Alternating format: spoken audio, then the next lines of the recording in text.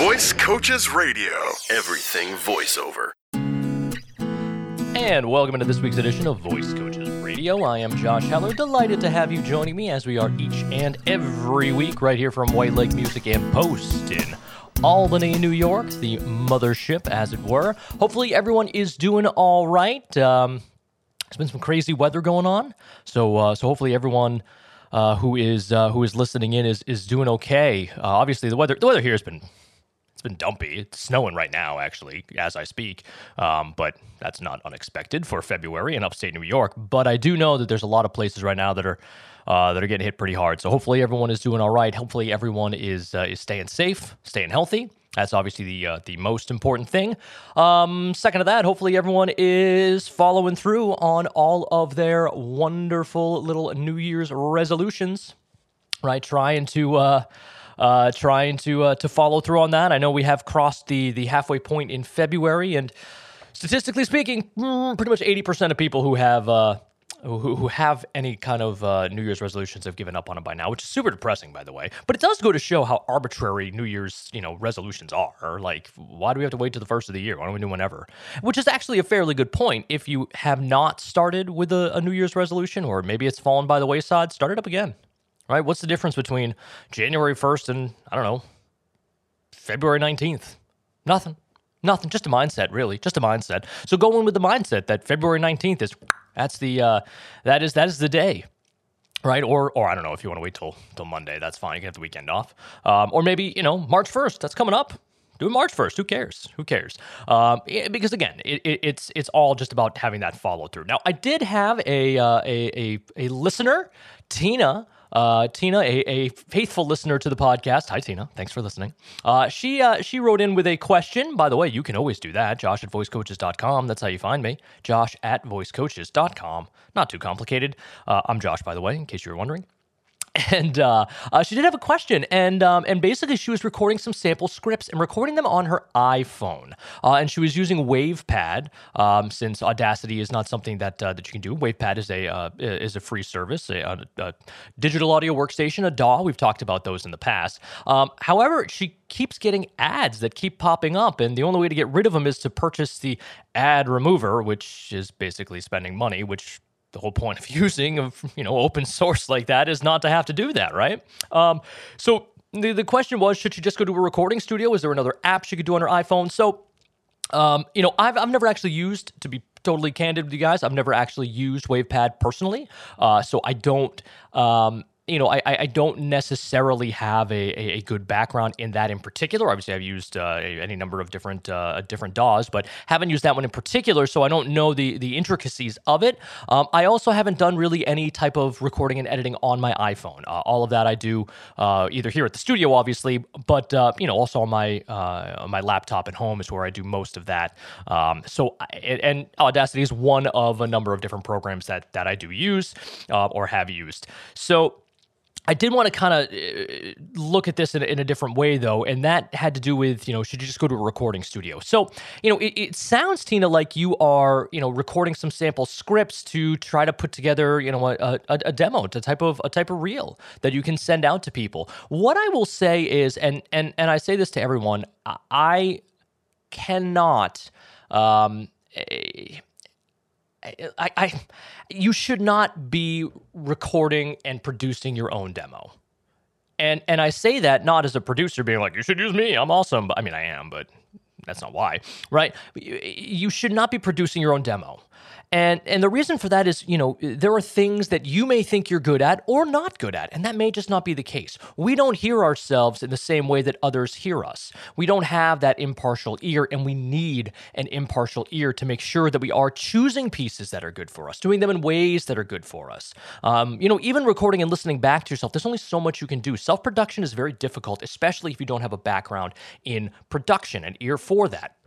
Now, I tell you this as someone who, do as I say, not as I do, who did that. My first demo, I'd started here, this is a few years ago now. I'd probably been here for maybe about 6 months or so.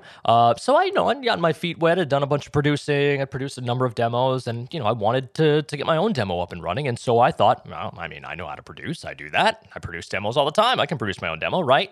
Wrong. I did do it. And it was in studio, so the quality was fine. It was fine. Not great, but fine. It was not good. It not only was not good, it didn't get me work, essentially. And it wasn't good because, it's funny, I redid my demo, and I actually worked with another producer here in order to do that, and not a single piece from my original demo made it into my updated demo. Not a single one. Everyone was like, nope, that's garbage. Throw that out. You shouldn't be doing that. That's not a good piece for you. But we need that kind of impartial look at it, right? It's important to have someone's ear, right? People... I have people all the time when I talk to them, they're like, well, I can do character voices. I read to my kids at bed at night. So do I, but I shouldn't be doing character voices because I'm not good at them. My son thinks I'm pretty good at them, which is all I really care about, frankly, but I shouldn't be doing them. I know that now.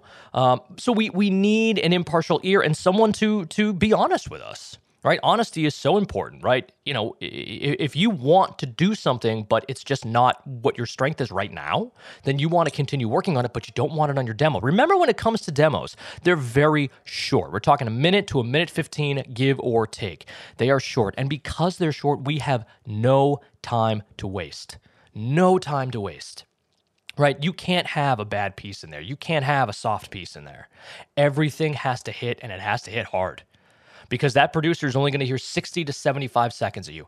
Every single one of those 60 to 75 seconds has to be gold. Has to be. Right? That's why we say when you're putting together your demo, you want it to be your voice personality, which is what you do absolutely at your best, and your strength range, which is what you do really, really well.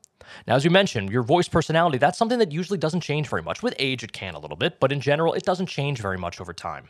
Your strength range does. That one can be developed. That can be worked on, right? That can be added to, depending on what you're working on, right? But when it comes to those things, that's what you don't really want to go far afield from that, right? You don't want a stretch piece, quote unquote, as it were, a piece where you're like, well, it's not my best, but it's kind of fun. No, that's not what a demo is about.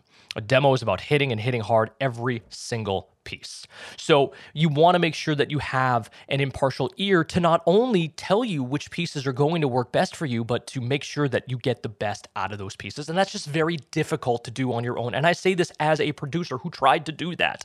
I listened to my current demo. I've also listened to my older demo. It's not good. It's not good. Maybe I'll swallow my pride and put them up on the podcast. You guys can take a listen to the two and hear the difference.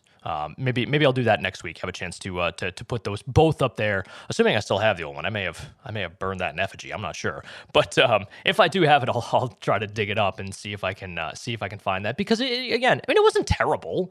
Like, it didn't sound awful, but it was not good, and it wasn't good enough. That's the point. So Tina, when you're recording onto your phone, right? When you're listening to that, that's great for practice. That's great for experience, but that's probably not going to be your best bet if you are putting down pieces, recording samples that you want to ultimately stitch together to a demo and send out. So I hope that answers the question a little bit. As far as putting those things together. It's great that you're doing this, and it's great that you're trying this out, and it's great that you're spending time and practicing doing that. That's amazing. That's amazing. Keep doing that, by the way. Absolutely, keep doing that. If there are ads on it, whatever. Better than having to pay for it. But again, when it comes to putting together a demo, we need the demo to be that network quality demo. Right? So we need to make sure it has that network quality sound where it sounds professional. But more than that, the pieces that are picked for it and the way that it's put together has to be done professionally, has to be done in such a way that is going to accentuate and highlight what you do best. So, but again, Tina, thank you so much for listening, and thank you for reaching on out. I really appreciate the email. Again, anyone else listening can send in an email as well. Josh@voicecoaches.com. All right, Josh@voicecoaches.com is the best way to get in touch with me. And any questions, concerns, be happy to talk about them on the podcast. Remember, it's not just my podcast. It's yours as well. It's yours as well. So hopefully everyone is doing well, staying warm, staying healthy, staying safe. And until next week, so long, everyone. Visit voicecoaches.com for more voiceover news and information.